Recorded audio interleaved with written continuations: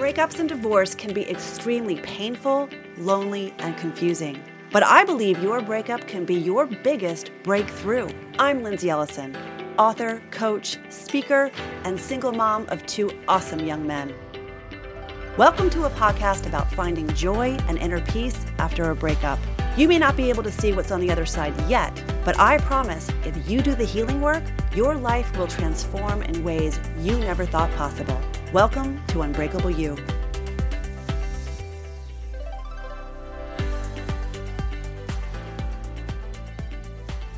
A few months ago, I broke my foot playing pickleball of all things, and it was really painful. I had to wear a boot, and it was really difficult to walk. So I went into the drugstore and found a purple cane that had glitter, and it was all glammed out. And I laughed at how silly I looked with a glitzy old lady cane. But nonetheless, I owned my injury and made the best of it.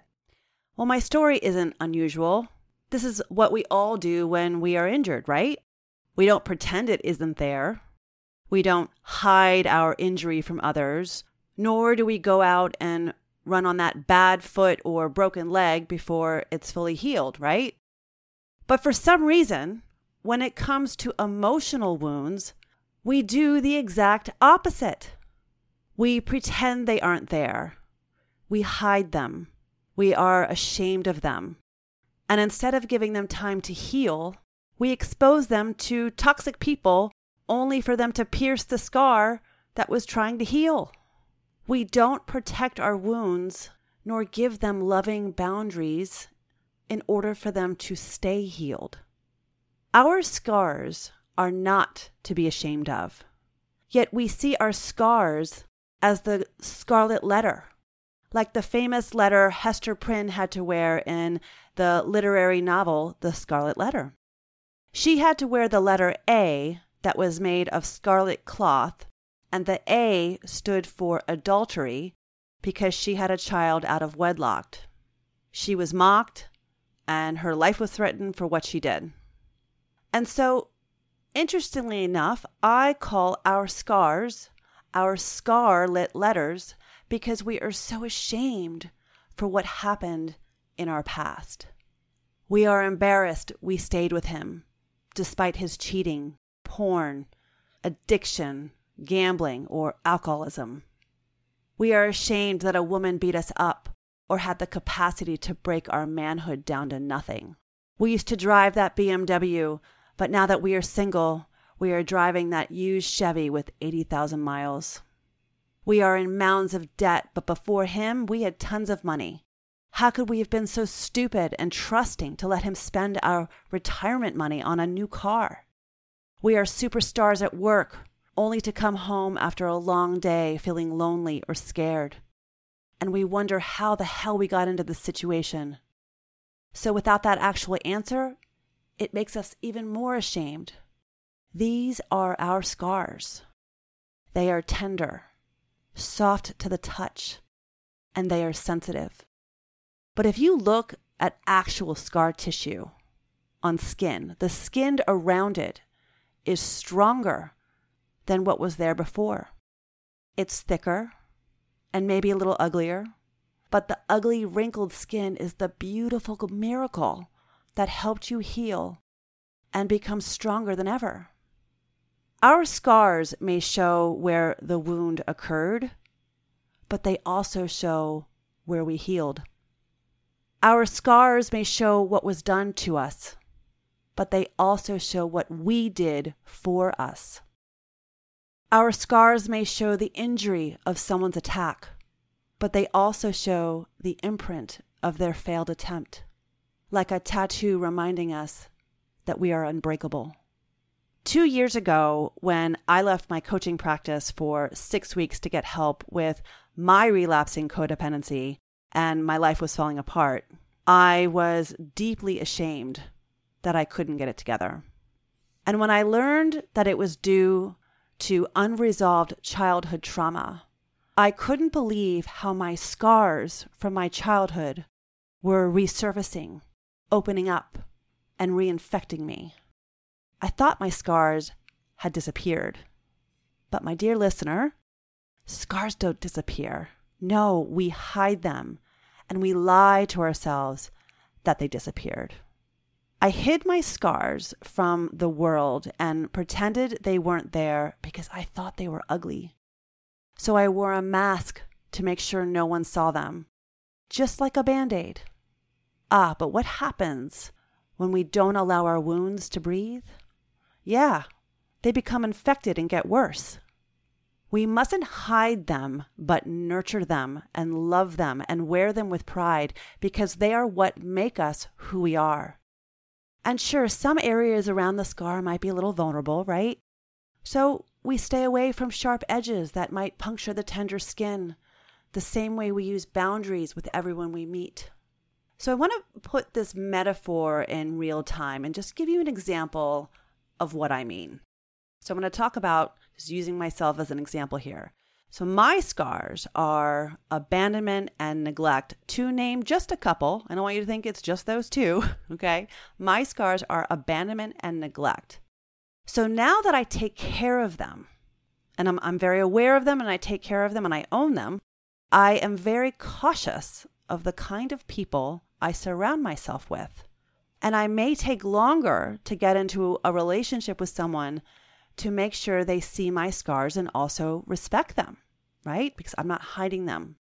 So when my boyfriend and I were in the courting phase of our relationship, meaning courting, we were getting to know each other without being fully committed.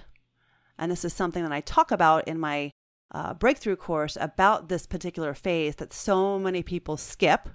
So the courting phase is the most important part. I shared my story with him.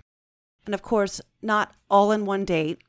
That would be weird. But through many dates over dinner and my backyard fire pit and on long road trips, I shared my relationship triggers. You know, those things that flick at our scars like the snap of a rubber band and can cause injury or pain. My triggers are canceling last minute, not checking in with me during the day, not having firm plans or being up in the air about what we are doing over the weekend. I know those triggers because I wrote them down and I made a whole trigger mitigation plan, which is something I talk about a lot with you guys. So because not hearing from someone I care about makes me feel like a little girl, and I make up that another person is going to leave me. So somewhere in our courtship, I shared those vulnerabilities with him and asked if that kind of communication is something he could do for me and with me. And of course, he said yes.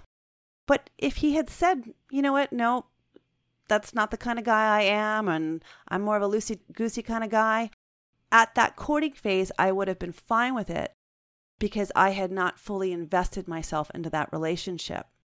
And at that phase, I know how much I need to take care of my scars. Otherwise, I will end up with a massive wound, which may be even more painful to heal the second time or the third time or the fourth time. As you all know, when we keep getting hurt, it does take longer and it hurts even more the next time this happens to us. I'm not doing that anymore, nor do I want you to do that. But if this was said by someone who hides their scars and pretends they aren't there, it might come off as passive-aggressive or controlling, right? It might be communicated after the trigger happened and not before, which would then be reactive and emotional. But because I now own my story and share it with those I like to get close to, I have to show them my scars and say, hey, could you be gentle around these when we do such and such? With my close girlfriends, I may be quick to feel rejected or abandoned if I'm not included, because that's the stuff I went through as a kid. So I let them know, hey, I know this sounds silly, but these are my scars. So could you be sensitive and just let me know ahead of time so I don't have to find it out on Facebook or on Instagram, because that stuff is really triggering for me. So when we are triggered, our scars get a little nicked. It's kind of like that rubber band that gets flicked on them. So we then produce thoughts as if we were in the place of our original injury and not as our healed self. So if we pretend those scars aren't there, then we believe we are actually being re-wounded all over again. and we act like the age when we first got that wound. So I want you to think of your scars the way someone has a gluten allergy. This is the person, right? You're that person, or you have someone that you know. So this is the person that asked the waiter about every ingredient in the food. Any hidden gluten, right? What's in the food? Or she prepares her own food at a party and protects herself so she doesn't get sick. And I'm sure you know her, right? She says loud and proud at the party, "Hey, I'm gluten-free. What's in this stuff?" It's the same way we have to think about our scars. Hey, I'm a little damaged. But we're not saying it in a codependent victim mode, woe is me. It's coming at it from a place of we're owning it. We're protecting ourselves. It's self-love. It's self-care. And we're not going to sit around and expose ourselves to every toxic situation.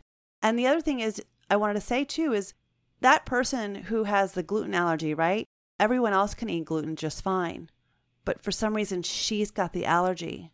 So other people may not have issues with canceling last minute. Or some people like to have loosey-goosey plans. I don't work that way. I'm a planner. And again, that can come off as controlling, but I'm very sensitive to that. So I'm sensitive to making sure I'm not coming off as controlling, because that's old codependent bullshit. That's what codependents do. We try to control because we're trying not to get hurt. But that's because we're trying to pretend we're someone that we're not, which is wounded, right?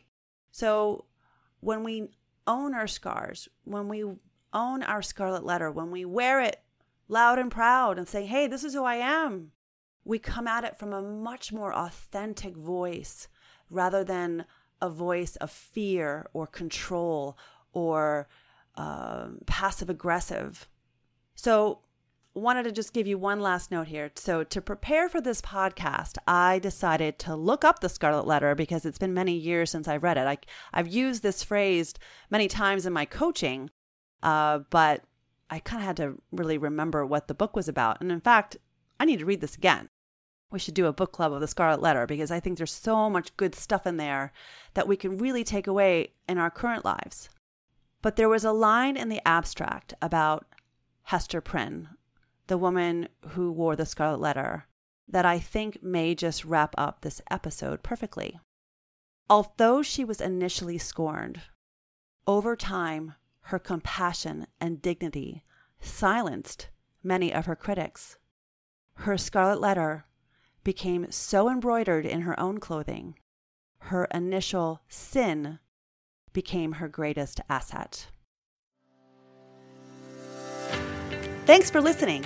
If you haven't already, make sure you sign up for your free subscription to Blessings of a Breakup, where you will receive daily spiritual guidance on getting out of your pain and back to who you really are. Go to my website at lindsayellison.com.